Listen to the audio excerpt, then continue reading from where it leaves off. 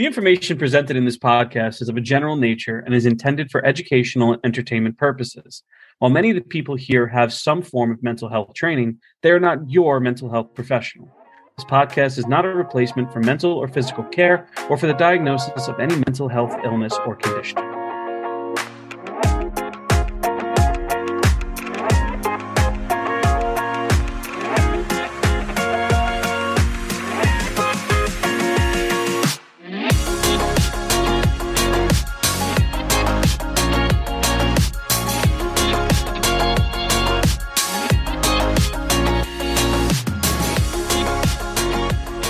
Hello, and thank you for joining us once again for the Guardians MH podcast. I am one of your hosts, Matt, and with me tonight is Joe.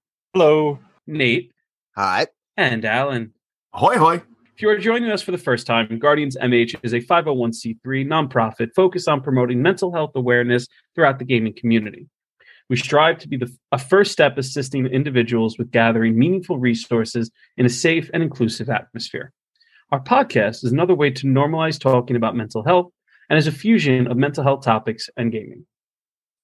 Please welcome our guest tonight, Derek Chung, Creative Director and founder of Emberwind. Hello, everyone. It's really nice to be here. Hello. Whoa, Thank you for joining us. Thank you so much. It's such a pleasure to have you on. The last time we talked, it was just a great conversation and really was looking forward to this a lot. So thank you for taking time to come and hang out with us. As you can tell, it's a very casual atmosphere. Yeah, I mean, the casualness is something I quite prefer. Great. So yeah, this is good. So 6 degrees of separation. We had Dr. Megan Cannell on about a month ago now, I believe, and she spoke very highly of Emberwind. And the first thing I ran to was the website. I was like, okay, I need to check this out. She said primarily because of the character creation and just the game itself is so, if I remember correctly, the way she put it was like almost like a personality test in and of itself. But just the creation was very unique. And here you are, and I'm so happy that I reached out, and I'm happy that you responded. So tell us, for those who might not know, tell us a little bit more about you, about Emberwind, and the game itself. Sure. It's always a little awkward talking about yourself because you're not quite sure what to say, and at the same time, it's like, oh no, are you saying too much? But I guess like the most pertinent thing about me that most people care about when they're asking me about things on these interviews is my background, or specifically my professional background, which is it's a mouthful, but I have a background in existential phenomenological psychotherapy, which, in layman's terms, really just boils down to two questions, which is asking people, what is the meaning of your life? And why haven't you killed yourself yet? Like when I say that, I do mean that not completely seriously, like I am exaggerating a little, but really kind of the modality that I'm from is all about trying to help you figure out who you are and kind of why you exist, why you continue to exist, and really where you're going with your life and whether or not you're satisfied with it right now. And from there, like hopefully that already translates really well in everyone's minds to why I would want to put together, let's say, a tabletop RPG, because what better medium than something that's all about role-playing for you to experience this sense of self, to explore, to discover, and to really kind of have a chance to sort out kind of your feelings about your life. Yeah, no, you're right. It's a great medium to explore that too, because just in my experience with playing as much as I do, I know everybody's got more time, playing D&D and tabletop role-playing games than I do, but I've seen people release a lot of things and put a lot of themselves into their characters, and they utilize that medium to work out challenges that they might not feel comfortable exploring themselves, but having that vessel of their character, they're completely comfortable with having their character share some traits or struggles that they personally have. and they're able to get it out in that group setting right there. Yeah, everything you're saying there makes a lot of sense, but I want to be really careful with how we talk about that type of thing. It's one of my, and this is like a really humble but like a firm belief of my own, that the characters that you create that mean the most to you, that you have the most fun with, are ones that there are definite pieces of yourself in. But I don't want it to sound like because you're carrying all these similar personality traits in your character to yourself, and you're working through all these different things, that it's really only about the therapy. At the end of the day, what's going to be meaningful to you as a person is also going to be helpful in therapy, but it's also what's going to make a game fun, right? Like, it doesn't have to be all like serious business. Tell me, like, what did your parents do to you when you were a child type thing. Right. No, and I think too, the that combination of like mental health and tabletop RPGs really is probably less about that, more about future goals. Definitely there's an aspect of like social skill building, I think much more practical and pragmatic skills that can just be inadvertently taught within a tabletop RPG, for example. Before we kind of get to all of that, though, Sorry for jumping the gun. No, not at all. Again, casual. We do this all the time. As you saw before we started recording. What made you, or where was the transition from that to creating tabletop RPGs sort of full time, and I guess towards that creation of Emberwind? Well, this is a fantastic moment for you to ask that question, because this is like a perfect segue. Yeah. So the reason why I brought up that point I just did regarding, trying to make sure that we understand that gaming is gaming, even if there are mental health elements, it's not specifically and only for mental health. The reason why I mentioned that is because part of why I transitioned from working in the formal structure of therapy towards gaming and the intersection of gaming and therapy together is because I was trying to make mental health a little more casual, and perhaps the better word is more accessible to everyone. I'm often quoted for this, and keep in mind, this is just my own personal opinion. This is not a reflection of the general industry of mental health. And please, if you're someone who is considering or feels like they need professional help, do reach out for that. But there are a lot of questions that we don't ask ourselves as a society. And one of those important questions is, when did therapy become a thing? Right? Like, we all kind of sit here and just accept that professional help is a part of life. Right? If you're feeling really bad about something, you don't know why, a very quick response that a lot of people have to that is straight up, hey, maybe you should seek professional help. And that's assuming that you have people around to tell you that. And if there aren't any people around to tell you that, that's probably going to be the first like 50,000 hits you get off of Google when you search up what's wrong with you. That, or, you have cancer. But jokes aside, there's nothing wrong about that type of thing, right? Like, everyone is going to need some sort of help, and having a professional around that can help you understand and grasp at particular things that you can't make sense of is going to be really helpful. But we've also kind of, as a society, existed for a very long time without the need of psychotherapy, right? Professional help. And in those situations, we were happy confiding in one another, being able to share, grow, and be, the best we can be through those type of more organic situations and circumstances, rather than sitting in very specifically like a therapist's office where you're on a couch talking for 50 minutes and an hour about whatever that therapist is asking you questions over. Again, and I'm going to reiterate this very carefully, that's not to say therapy doesn't work. Therapy is fantastic and does great for lots and lots of people.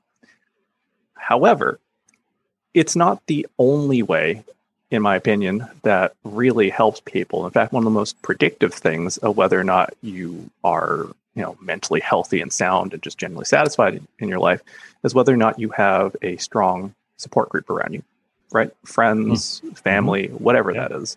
So when I realized that, and I was thinking to myself, after a session with the client,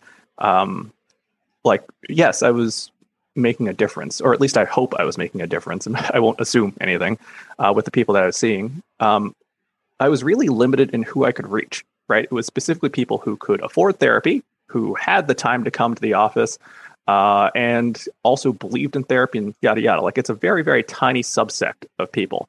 And, I thought to myself, what about everyone else out there who can't necessarily afford all this, who doesn't believe in this type of thing? Or worse yet, just like, because I am one person, there's no way I can ever reach everyone else out there, right? And really, like, I can't be everyone's friend. So with all that in mind, I decided, what better way of bringing people together than through a game, and specifically a game that's built on a bunch of principles that specifically work and enhance therapeutic outcomes in a way that's kind of built invisibly into it. So everyone's not only having a good time, they're feeling better about it while they're playing without even realizing it. I mean, the one thing I agree with a lot of that, actually, because working within a lot of my work actually revolved around group work. And the most important thing was to see to see groups outside of the group form, to be able to witness like people connecting from the group outside. Right. And I think it's also a larger component of like self-help groups such as AA and NA, where yes, the meeting itself is very important and structured and needed. But then when you leave, you have the organic conversations with friends that you met and rebuilding of a support group. So yeah, I 100% agree with a lot of what you're saying, that therapy is important. Without it, I wouldn't have a job, to be honest. But what is more important, and actually a lot that I stress within a lot of my sessions, is the need for that social support once our sessions are over, right? Because I tell a lot of clients, I'm here for 45 minutes to an hour, once, maybe twice a week, maybe. You got a lot more of a week to go that you need other people to help or potentially help you with if you can. And I really love how that ideology transferred over into creating a full-fledged game. I'll say two things there. One, to kind of like cap off that long ass ramble I just did into like a condensed easy nugget to carry back. I'll just quote one of my favorite supervisors back when I was doing my graduate studies, which is that, and she put it really succinctly here, as a therapist, your goal is to work yourself out of a job. Mm-hmm. Yeah, that makes sense. Yeah, because ultimately what you want is for people to be in a position where they don't need you anymore. Absolutely. Right? And if that means establishing better habits, better mental health hygiene, establishing that support group, or just finding something that, tying this back to the whole existential thing for me, you provide someone with that like a raison d'etre, right? Some reason to be. That's what you got to do, right? The goal is for me to be fired. I mean, not fired. Well, not fired. Fired by the client. There you go. Yeah, rather. That's what I've said. I'll never forget. I had a client say, "So, I guess this means I quit." I said, "No, this means you fired me." I was like, "Then that's a good thing." Yeah, because we've reached all the goals. We've, there's clear and evident progress in what we've been doing. Yeah, no, it's time to fire me, and I'm okay with it. Yeah, there's actually a lot of interesting things like that. Little things you don't really catch until you're in the moment. Like, there's one time where I was working with a rather depressed client who was thinking about killing themselves, who halfway through kind of us working together, one session started joking about offing themselves. And I was like, hey, that's a great sign, because the fact that you can talk about the topic with some sort of levity means that it's not as serious for you anymore. So, absolutely. And humor is such a great thing too. At times, sometimes it's a defense mechanism, but sometimes it really is therapeutic within a session. You got to be careful with it sometimes, but with the right client, and obviously, you get to know your clients, the individual and personal warning signs. Absolutely, yes, very true, very, very true. So, tell us a little bit more about Emberwind itself. Sure. So, I'll do that by addressing that second point I was saying earlier, which is that since gaming is really about making sure that the people who are playing your game is having a good time, right? Like they're trying to have fun, right? To answer the question, what is fun or how do you access fun is ironically very related to psychology. So because of that, there was a lot of stuff that transferred really well from practicing psychotherapy into trying to design a game. Rather than worry about things like game balance first and foremost. Not that I'm saying I didn't, because that would make for a horrible experience. Ultimately, what we were prioritizing when we were trying to put together the game was trying to make sure that it would facilitate, like the experience that you have while playing the game would facilitate the ability for you to generate something memorable and meaningful to you, right? And what is that exactly? Like, what is meaning? And it's different for everyone, right? Like one person might be like, oh, look, I broke this game because I can deal like an infinite amount of damage in this period of time. And that's what I love. And then for other people, it might be something like, oh, it wasn't the stats that mattered to me. I was messing around in the tavern with all my friends. And because I did, a friend of mine ended up, marrying the tavern keep or something like that. Right. Like just some memorable, silly story. Right. Yeah. So the question for me was really about trying to figure out how to make those types of moments accessible and possible for as many types of gamers out there. And I kind of drew upon my background, my training to figure out, or at least, following kind of where that philosophy led me to, design kind of the game from that point.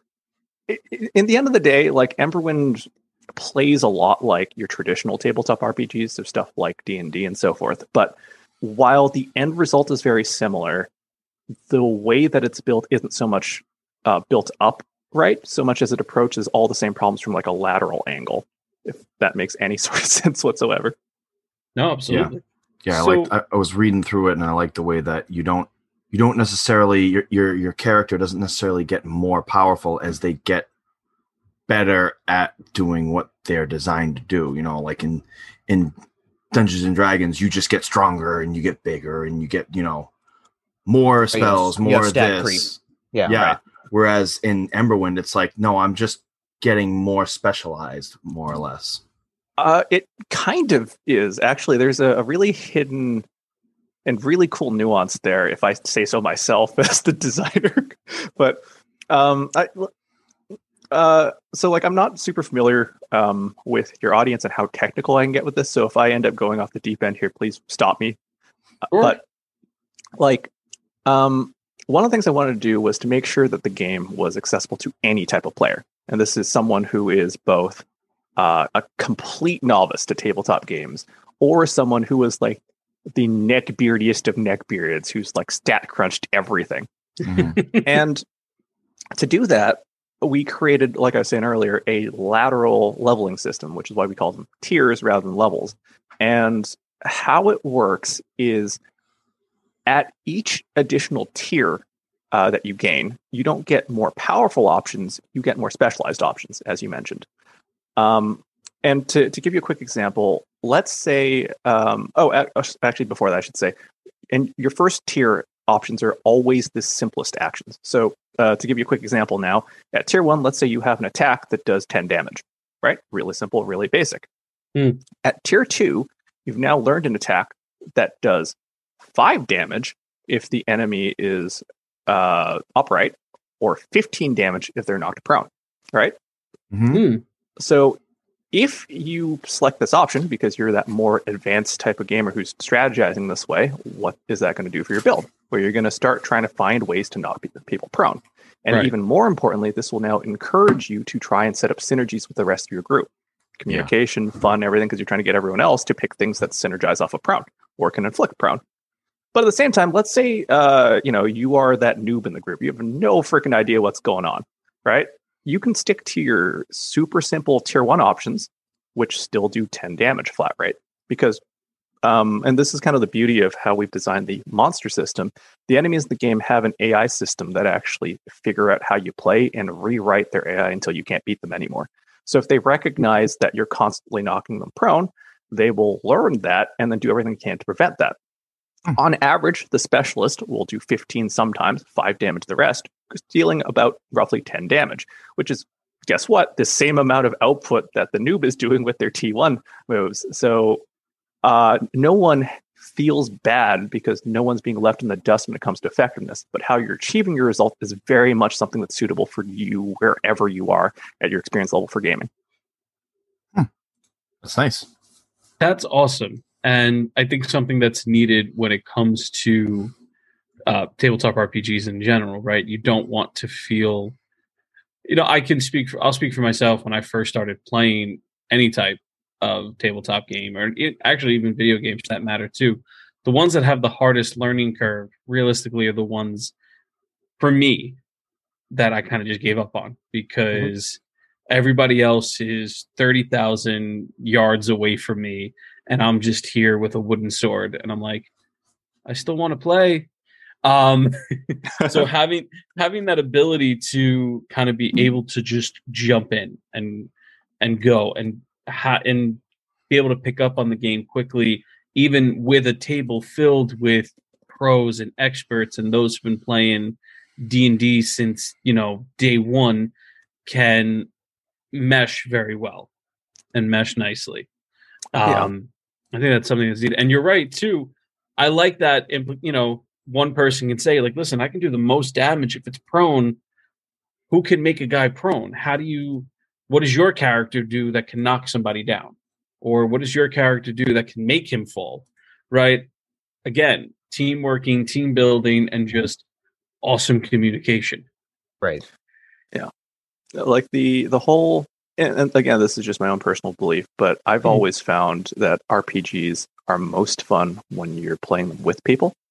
And when you're playing with people, I mean actually interacting with them, not just kind of all doing your own thing. Like, how often have you played that D&D game where, your wizard's doing some crazy spell and you're the fighter who can do nothing but stand at the front and roll basic attack every turn? Like, that's not very engaging whatsoever. There's no synergy. That was my last character, yeah. Oh, well, I apologize for... I unfortunately thought I would be cool and make a ranger, and it was like, I can shoot stuff. Yeah. And as you level up, you can shoot more things every turn. Shoot more, better, and stronger, and Right. Yeah.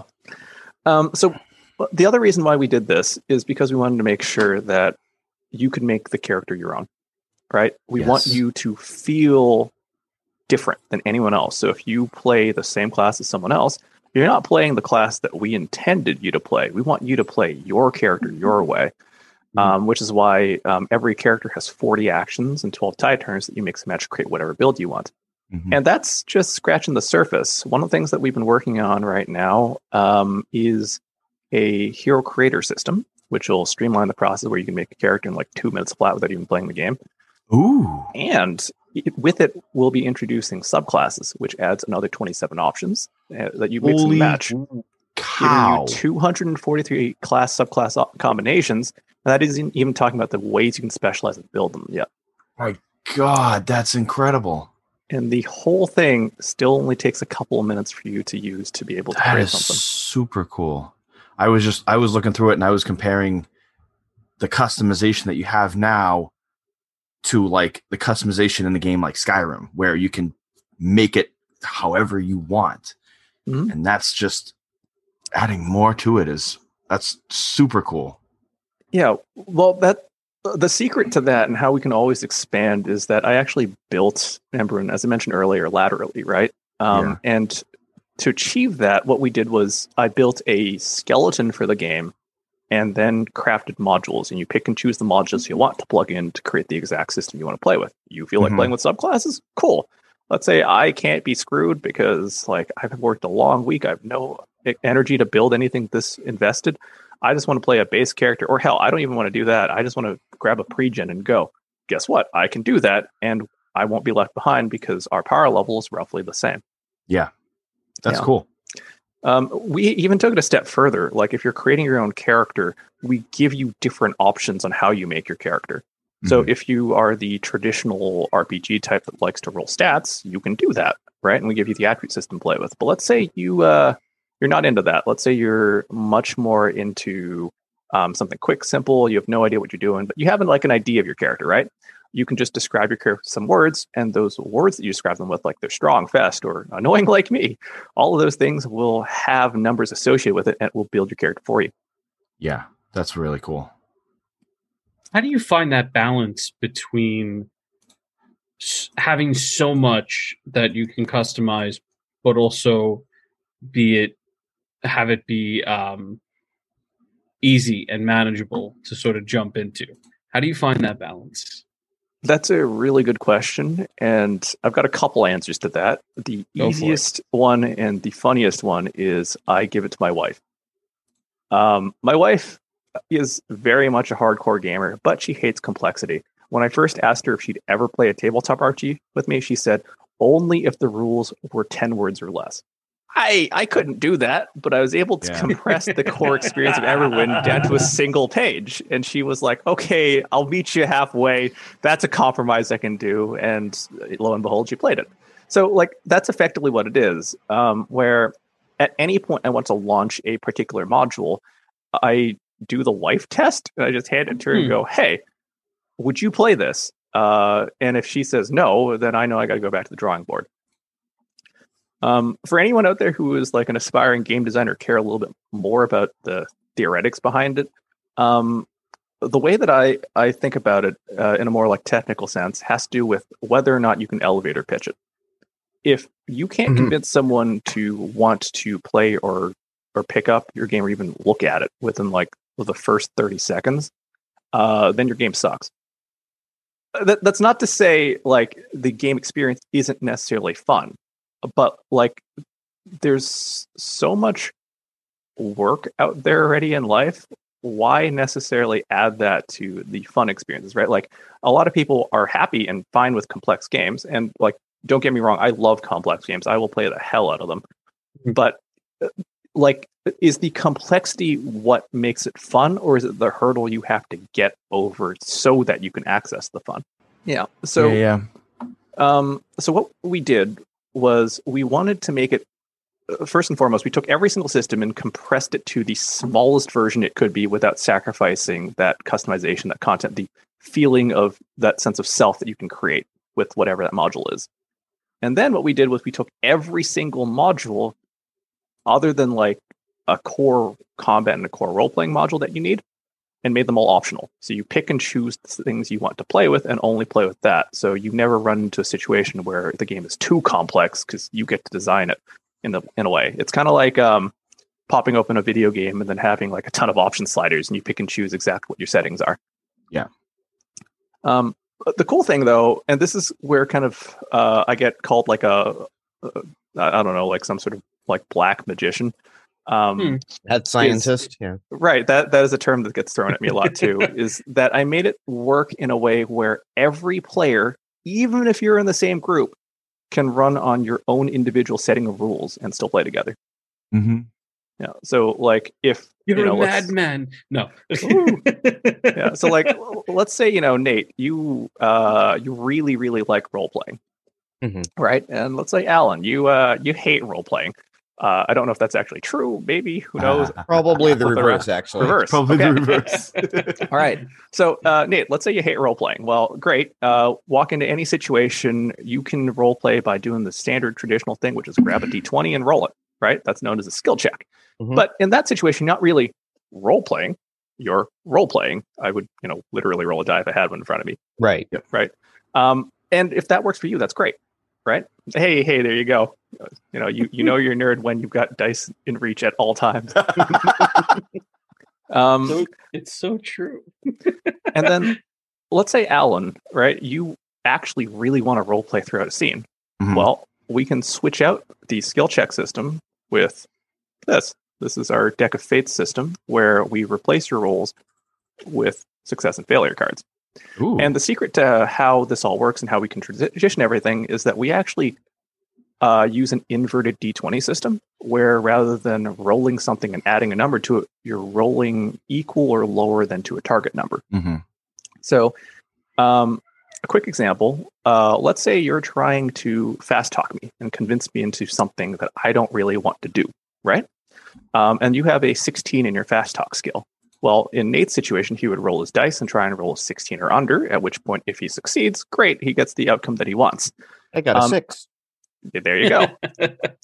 In Alan's case, we set up a deck of cards where 16 are success cards and 4 are failure cards. Now you have a deck of 20, which shares the same odds as a D20 roll.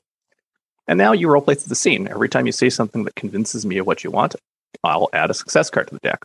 Every time you flub, I'll add a fail card. And when the scene naturally concludes, I'll draw one card from the deck and, oh, look, you succeeded. And your odds have actually shifted based on how you roleplayed through that. Oh, wow. That's cool. But Alan, you doing that has no effect on Nate, you rolling dice, because ultimately your odds are the same. It's just one of you decided to have a more in-depth approach. Mm-hmm. Yeah. That's cool. That's a really neat way of doing it. Yeah. Because you get to tailor the game to how you want to play, but also how hard, I guess, in a sense, or more story-focused you want the game to be. Yeah. That's amazing. It makes it so for the people who are really, like you said, really into the role playing, you're not stopping them and saying, well, hold on, roll, see if you get it. And then, I'm going to interrupt your flow here. Right. Right. Yeah. And to bring kind of this back to psychology, there's 2 points here to be made. One is, and this is the easier one to make, there's a concept in psychology known as scaffolding, where what you're trying to do is you're trying to not necessarily be the teacher in the room where you're the expert disseminating knowledge always. Because in, let's say, a classroom, a lot of the time, there's a huge resource and pool of knowledge that you can get as a student from other students, right? And you can effectively scaffold off of them and learn things that you otherwise couldn't, or the teacher would never be able to teach you. So by simply, let's say, having Nate and Alan using both these different systems in the same session, Nate, over time, watching this, might end up feeling comfortable enough to try a little bit more when it comes to role-playing, rather than just rolling dice. Right. And if you do so, well, great. You've scaffolded off of Alan. You've now widened your skill set. You've become more comfortable with different things, and you've grown as a person, which is super cool. Or you might say, that's not for me. And that's also great, because now you've figured out a little bit more concretely who you are as a person, what you like and don't like at this moment. And I like that, because, again, if I do decide to, what, I'm just not feeling it today, I brought my dice. And that's the whole dynamicness of it, too. Any of our systems can be turned on or off down to the turn. So if, let's say, your GM halfway through a combat session decides, I don't feel like manually controlling the creatures anymore, they don't have to. They just turn on the AI system, and now the AI will take care of it. The whole point to all this, and the reason why we built it this way, is really down to this one key word known as accessibility, right? Like, everyone everywhere talks about accessibility, right? But they also talk about it in the sense of knowing your audience. You can't pitch a game to absolutely everyone. And that's more or less true. There are definite criticisms and limitations behind Emberwind and the design I took with it. For example, anyone who's really used to, having 20 plus levels in your D&D game, when you look at Emberwind and see that we only have 4 tiers, because we had to compress it that way to make the numbers work, you'll look at it and go, oh, not enough content. This isn't the game for me. And that's perfectly fair as a criticism. But what we were trying to do was we're trying to make a system that could appeal to as many audiences as possible, because at the end of the day, we want you to have the most shots at enjoying gaming with everyone that's in your life, not just particular cohorts, not just particular individuals or types of people.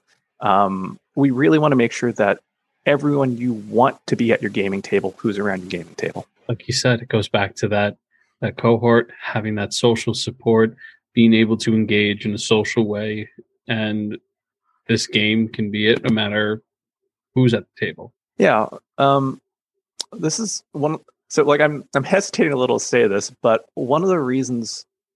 Okay, Joe will edit it. if you don't want it said.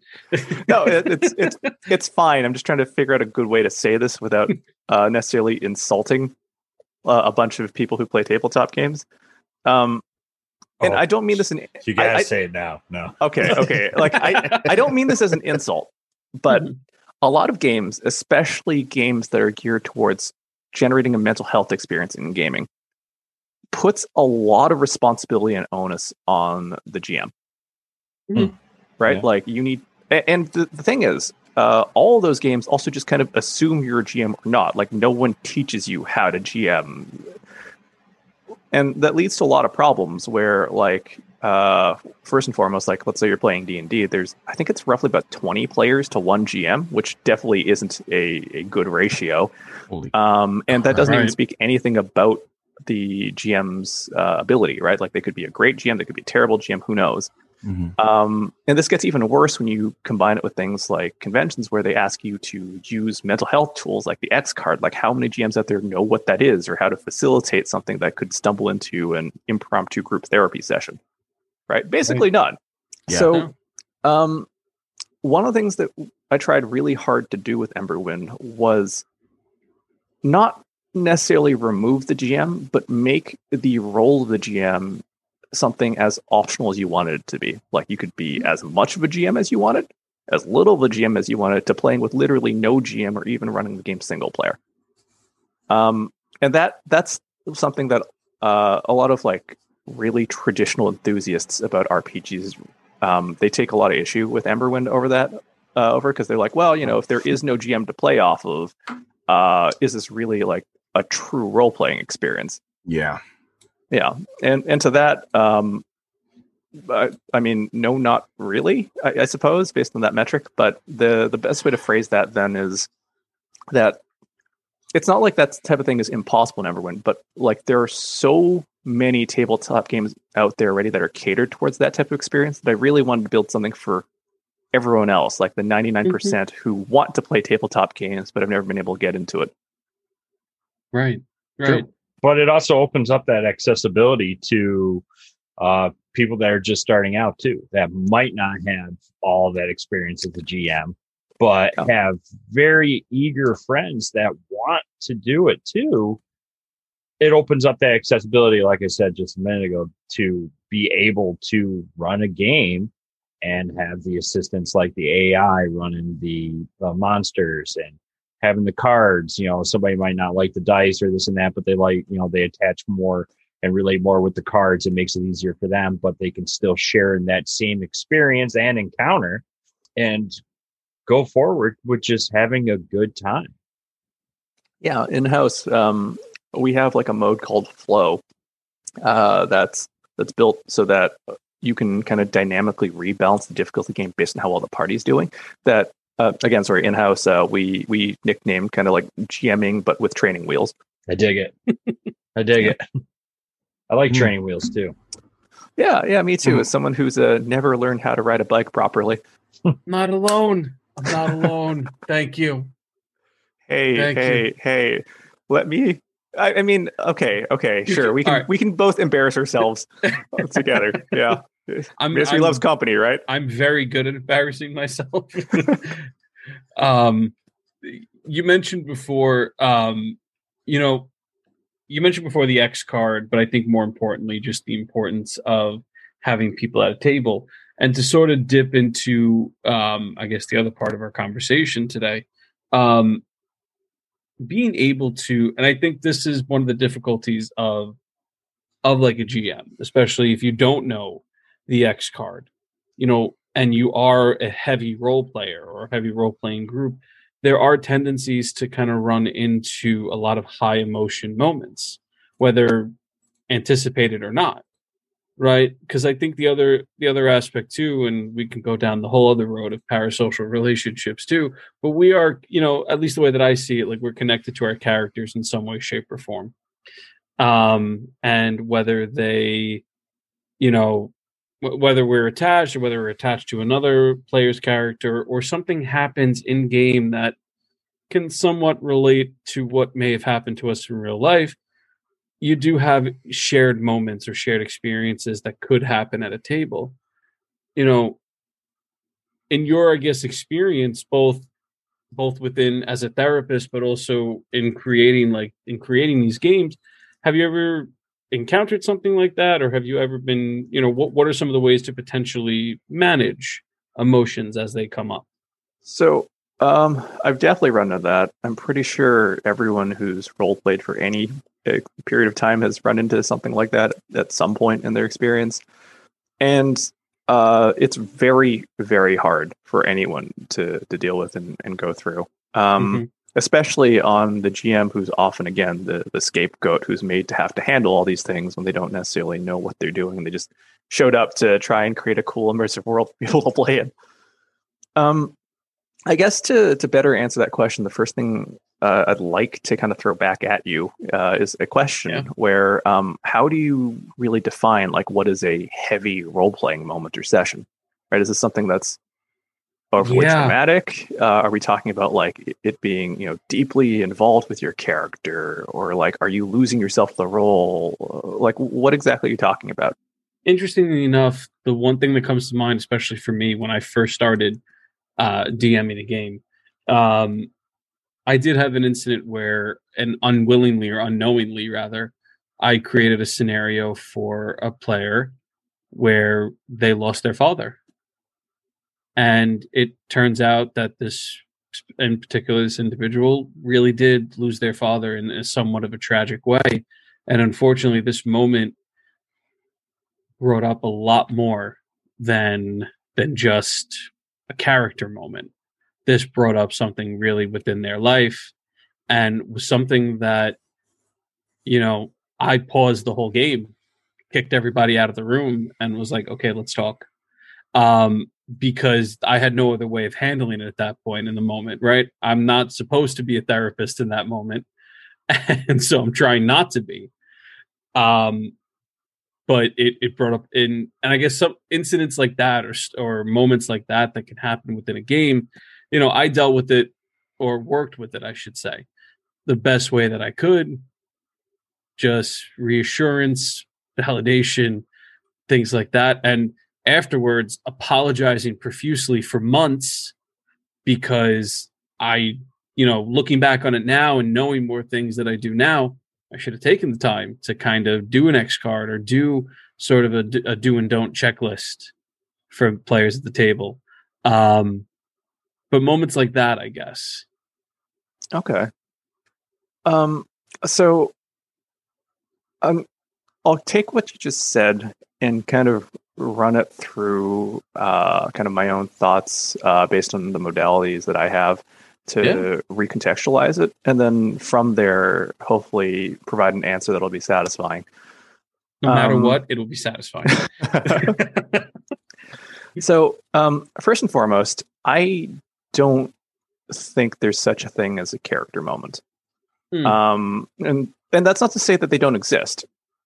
But what I believe are moments that you really carry with you and really care about, they're not so much character moments as they are you moments, right? The characters that you're most attached to are reflections of yourself. They are things that help you process a particular part of yourself in a certain way. And this is kind of what I was alluding to or talking about earlier. There's a sense of self in your character that is not only you, it's arguably more important to you than even who you are sometimes. I might be... So, again, I'm going to say this in a really informal way. So, don't take this as, mental health advice. But one of the things that, I experienced in a lot of my sessions when I was talking to people who, for example, struggled with depression, was, interestingly enough, let me phrase it this way. What do you think is the most common word people use when they're depressed? Sad. That's a good guess. Not right, but good guess. Anyone else want to give that a try? Hopeless. I'm all right, I guess. Hopeless. Fine. Yeah. I hear a lot of fine sometimes. Yeah. All of those things come up quite often. But the actual word that, at least in my sessions that I heard the most, is I. It's not fine. It's not any of that. It's specifically I. And so it's kind of spin this in a little more colloquial way so that anyone listening to this will have a chance to kind of understand what I'm talking about.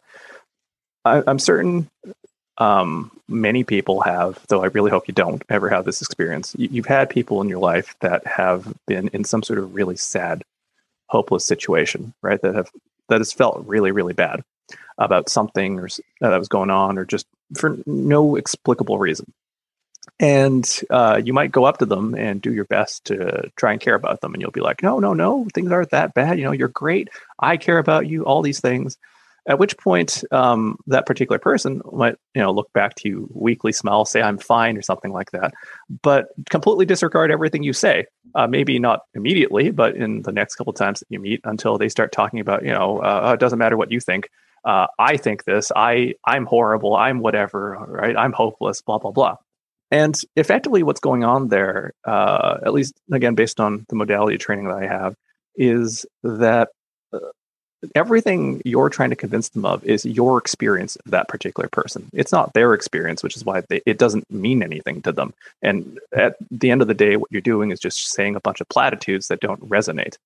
And sooner or later, if there isn't something that is resonant that can change their concept of their self, they're going to not only burn out warding off feeling bad, but also burn out trying to take care of your feelings because they don't want you to feel upset for being ineffective at caring about them. So in those particular situations, what will stick, as horrible as it sounds, are going to be those negative elements in their life, right? As someone who does tell them that they're horrible, be it, let's say, an abusive spouse, a parent, something, right? That's the only thing that they'll hear. And the reason for that, in my opinion, is that actually, carries that resonance. So if we take that particular concept and apply it to something like a character, that role playing, the moments that we care about the most, those character moments that we remember and believe, they mean something to us, either directly in what's being said by that character or in some way that's reflected by that character's reactions. For example, if someone, like, let's say I'm someone who's really not like extremely insecure, but like, I suffer with some sort of anxiety and I'm always wondering how well I'm doing. If I do like some dramatic speech and at the end of the session, you tell me, hey, that was awesome, I'm going to carry that compliment with me, right? That's going to make me feel good. And that character is going to become much more memorable to me. And that's why that moment matters.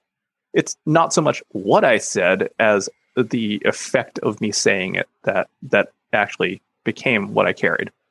So kind of in that way, I don't know if you need formal training for this type of thing, but ultimately, I think the best way to deal with particular situations where something heavy comes up, like in your situation with that particular player who had a parent die,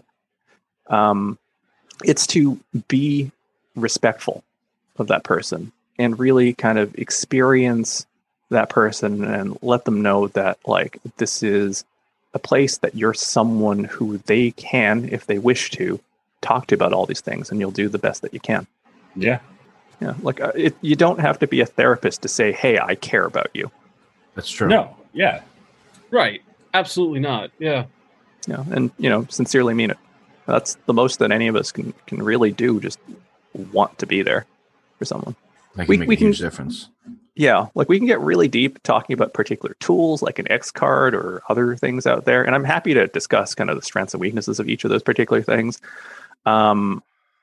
But really, it's about that spirit of just caring about another person as what they are, right? That seeing them as that human being in the moment who really needs you.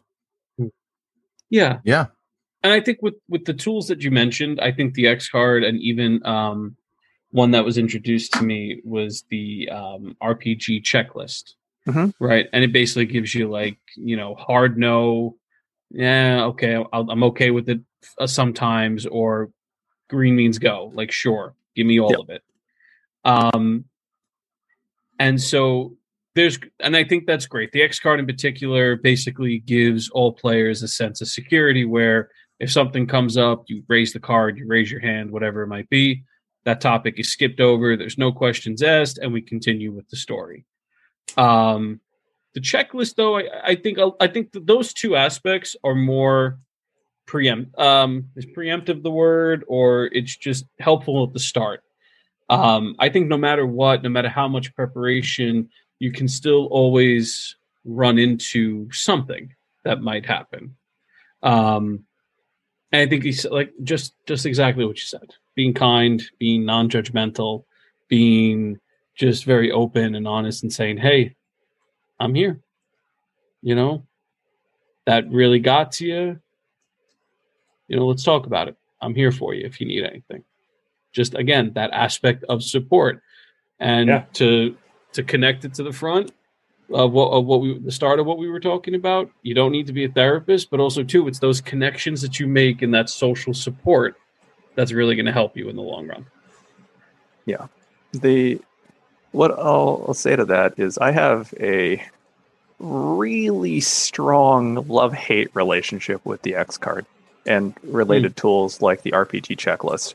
The reason why I love them is exactly as you said, it creates this sense of security for people, right? These are tools that are more or less kind of easy to use. They're the best things that we've got that we can easily distribute. So like if you step into a random pickup group at a convention, that you've got, something you can call on if anyone ever makes you feel really uncomfortable, right? Super, super great in that sense. The reason why I hate them, however, is because it feels cold almost. And there's a cost to these particular tools that no one really thinks about or even talks about. For instance, and I'm not saying this is always true either, but with the X card, we are creating a situation where we're prioritizing the group's comfort. Is everyone at the table okay with whatever was said? And if not, you get to flash that X card, right? Well, what happens if you're the one person who has, something really deeply bothering to you, right? Like you've got this situation that you really want to talk about with anyone, and you don't know anywhere to really do any of this other than, let's say, at a pickup group at a convention again, right? Because like that might be the only socialization you get. And when you bring it up there, if everyone immediately flashes the next card and says, no, we don't want to talk about it, how does that make that particular individual feel? Right. Yeah. That's not to say that the X card is bad in any way, right? Like not everyone is prepared to work through someone else's trauma, and there's no reason why anyone should be held hostage to do that, especially if you're just there to play a game. No, of course not. The way that I'd actually want to restructure it, though I wouldn't begin to know how, is not so much trying to make people comfortable by removing discomfort, but making it so that people can feel comfortable within discomfort. That's an odd way of putting it. Right. It's a beautiful way of putting it, but how you do that is difficult in practice. Yeah, exactly. Yeah. That's very much, I think, a structured. See, I think that right there would be much more of a structured. I think that would have to be almost like therapeutic in nature, right? Because that is, we talk about distress tolerance, right? Right. And how to increase frustration tolerance, how to continue to practice and build up better emotional regulation, right? Especially in the face of, trauma. And there is aspect of trauma work where we talk about desensitization. For example, if you have a client who, and this is a pure example, but is afraid of ambulance or afraid of fire trucks, whatever it might be, because a loved one of theirs passed away in one. Right, so there is a trauma associated with an ambulance. At the end of all treatment, there is this desensitization because you can't go your whole life being afraid of things that are going to innately try to help you. So you step towards the ambulance, and little by little, you gain strength back. You gain an increase in frustration tolerance towards that. And so you're right. There is a need at some point to be comfortable with what makes you uncomfortable. The table might not be the greatest place to do that, though. I think, in my mind, at least, the way that I would view that. Oh no, I definitely agree with that, and that's where a lot of the challenge is. But at the same time, like if let's say someone has a heart attack at a convention, they have a heart attack there. You better get help if you're the person around, because you're the only one that can. Right. So if someone at that moment at that table has opened up this thing, even if you are not a professional, even if it's really difficult to deal with, it was laid at your feet. What are you going to do with it? Right. There's a responsibility there. You're calling, you're yelling for help. You call 911, and if you know it, you're doing CPR and getting the AED. That's what's happening. My whole CPR training just kicked back into my head as soon as you said that. Thank you. Right. Yeah.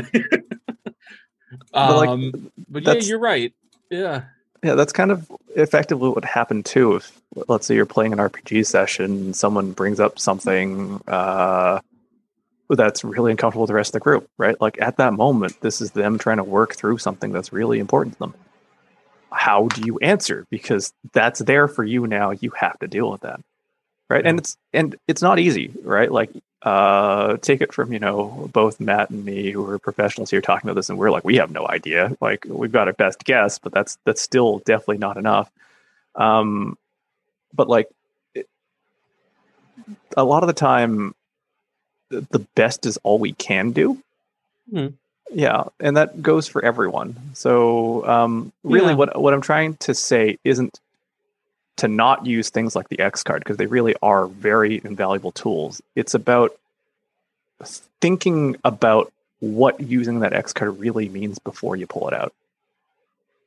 Yes, I think you hold the responsibility with that card as well too. Yeah. Right. If this is a true, real hard no, absolutely raise the card. Oh yeah. If it's something that you're even like 50-50 on, if you can manage it, see what happens. As the scene goes on, if it gets worse, no, absolutely, still raise the card. But I think really it's the responsibility of the player who holds the card to really know when it's very appropriate for them to raise it, not just sort of at anything either, I think. Mm-hmm. One of the things I know we've spoken about, because I took the therapeutic game master course with Geek Therapeutics. Mm-hmm. And one of the things we actually spoke about was, well, what if you do have, a group of kids that are just raising their hands at every moment? Well, then it's really like you're pausing the game completely. And what are we doing, guys? Are we playing a game, or what is it? It's a reset. Yeah. It's a reset at that moment. So it is the responsibility of the person holding the card and having trust in that table, I think, too. And again, it goes back to the social component of it. If everybody sort of trusts each other, or if there is this innate sense of, I'm going to use this only when I need to use it, then it works beautifully. Pat, that's actually another really important thing that I find a lot of people don't think about too, or even put the attention towards, which is if someone does like truly and really needs to pull that X card at the moment, to not just go, okay, we're going to skip over and move on, but at some point also go back to that person and ask, hey, you pulled the X card here. I just want to make sure that you're okay. Can you tell me a little bit about like why you did that, if you're comfortable enough to do so? Yeah, absolutely. I agree with that. The X card should not, not at that moment, I guess, per se, when the card is pulled, but after the session, during the break, whatever it might be. Yeah. Checking in. It's a check-in. Everything okay? Just making sure. So you pulled the card. I had no problem going past the scene. Just want to make sure you're okay. And what happened? Yeah. I think that's a sense of, you don't need to be a therapist. You just need to be a good person. Exactly. I mean, I swear the most important part of being a good therapist is just to be a good person who wants to have a good relationship with the people that you're with. In fact, and this is hilarious, like meta-analyses across every therapy style has found that the only thing that predicts whether or not you're feeling better is that therapeutic relationship. Absolutely. Or in other words, the style doesn't matter. It's just whether or not you like your therapist. That's it. You could be the expert of CBT and still have the one client who's going to run away because they don't like you. Yeah. And I've said it on here before too, but I've told everybody, like, listen, I might not be the therapist for you. That's okay. Tell me. And I will we'll talk about finding you somebody else. I am not supposed to fit. You're not supposed to fit to like me. Right. If this is not working, be open, be honest, tell me, I'll find you somebody else. We'll work together to find you somebody who you might work with better. Although I will add to that, and for anyone listening, please, please, please, please, please, not liking your therapist is not the same thing as not having a good fit with them. Yeah. Right? Like, if you don't like your therapist because they're making you do things that you don't, that's not comfortable, but you're ultimately feeling better because of it, please stick with them, work through all that. Yes. There's a whole culture of people who shop for mental health where they're just going around trying to find a particular mental therapist that'll like pat them on the back to give them that feel good boost every week. Mm-hmm. That's not what therapy's for. It's awful. Yeah, it's not for that at all. Find the therapist who will challenge you, but in the most non-judgmental and supportive way possible. Yeah. At the end of the day, you just want to be the best you can be. So find someone, whoever it is, that can help you become that. Sounds kind of like trying to find a primary care who's never going to actually ask you any questions, and you just tell them, "Oh, my ankle hurts. Write a prescription," and they go, "Okay." Yeah, here's every pill you want. Doctor shopping and therapist shopping are very similar. Yeah, but wow, we have discussed a lot. Yes. Yeah. In fact, I love us. I don't know if we even went to kind of talking a little bit about like, I think in the subject list you sent me, we were supposed to talk about like how you're supposed to work through these particular like heavy situations too, or like ways you decompress. Yeah, and I guess we could touch upon that too. Joe, are we good on time before we move forward, or? Yeah, we're still good on time. Okay, just making sure. Still got about 22 minutes until we're starting to wrap things up. So that'll turn into an hour for us. Great. Yeah, about exactly 22. But no, so yeah, I guess in a sense after the sessions, and we did touch upon it a little bit, but more so after the sessions.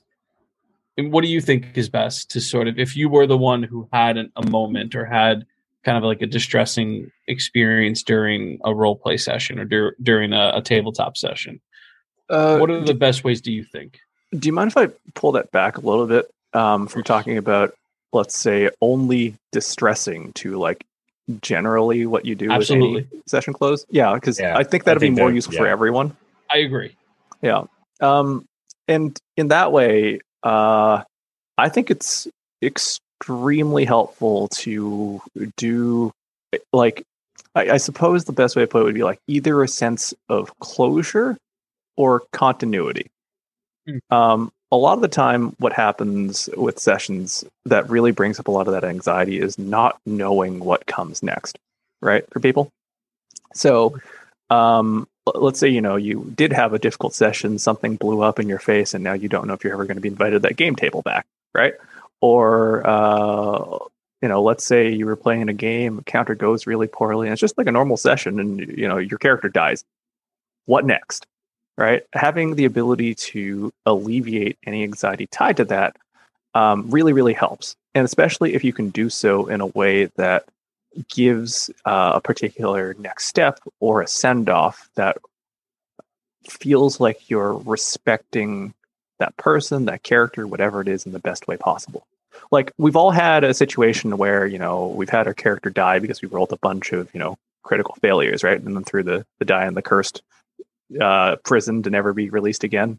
Yeah, it might give it to your DM if you hate them, but, but like, that particular sting of that character death feels a lot better if your character dies in a way where you can scream out at the top of your lungs, if you were still alive, "I died and it was glorious," right? Like, in that moment, you've given meaning to that death. And in that sense, given meaning to that person's particular character, that person's self, in a way that I think can be really helpful. Other kind of more practical suggestions, and a fun one I like to do is to title the session. Because like the title for writers anyways of like an episode or something like that is often the last thing that they come up with. right? You got to Right. find something that fits the entire episode. So having the chance to, as a group, talk together and try and figure out what you'd name, your session, your episode, can be a really fun way of wrapping things up. Yeah, absolutely. I never Nice, thought about yeah. that one actually. Yeah, I mean, you can kind of do it the more standard and formal way, which is, asking the people if they had like questions, comments, or concerns, setting out even like a Google form where you have people fill in a survey on like a 7-point scale, how much they rate having fun with you, right? But like that feels a little cold to me. Does, although I'm about to write down, ask Cram to do a new form.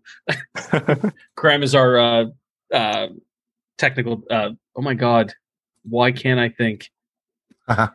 He's The our programmer. He's the lead programmer, and he's amazing for everything we do at Guardians. I'm sorry, Cram.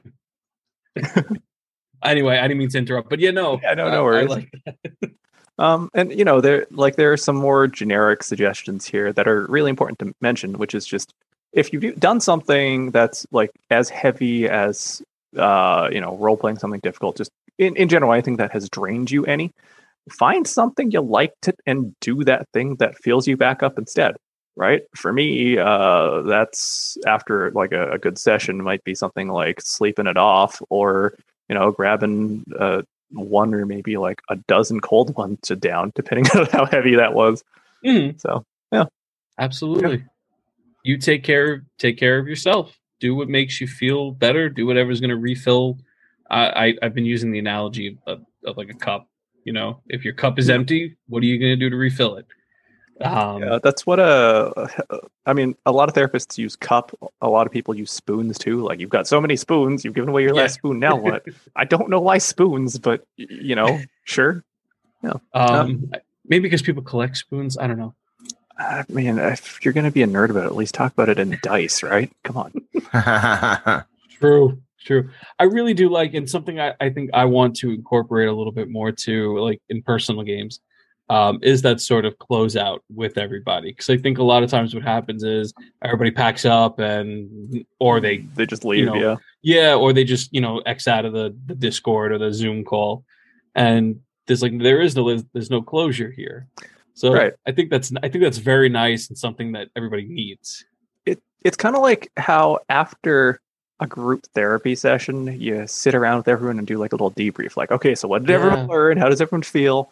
Right? Like, you can do that after a good long session too. Everyone's committed several hours, their best character performances, the time, like whatever it is. That's heavy, right? You should have some time to close shop with everyone. Yeah. Well, and then there's a question: how did everybody feel about killing the tavern keeper? Like, were we okay with that, or why did that happen? No. At some point, you'll build like a rapport with your players and the GM, where you'll be like, oh, this is what everyone's sense of humor is. Haha, that's funny. Versus, oh, should not have done that. Should not have done that. Right. Yeah. Was there a real need to fireball everyone? Could we not angle that a little bit more? No? Okay.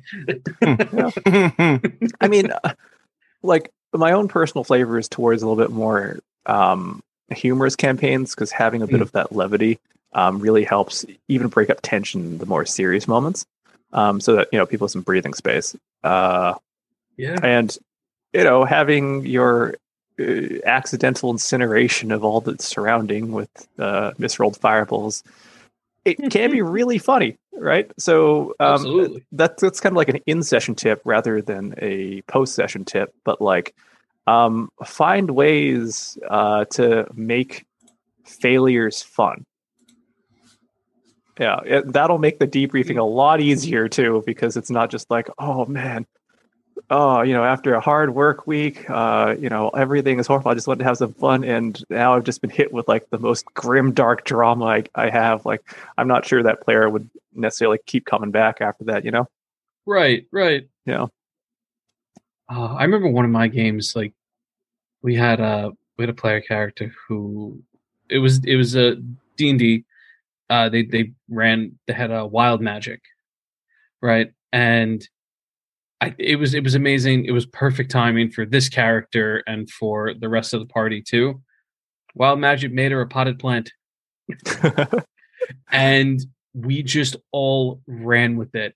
Like there was one point where we picked up the plant and we're running, and the whole table is just laughing hysterically because this is one of like the biggest like bosses that we've been facing. It's like a pinnacle moment in the campaign, and all of a sudden our main sorcerer is now a plant, and we're all picking them up and just running away now. And you're right though, but it is moments like that in Levity where it's like, this is hysterical. This is why we play this game. This is why we come every Monday and do this, because we get to have fun. People get to turn into plants. Like, it's great. And a bit more of like like actual usable takeaway and pro tip for anyone out there who's GMing.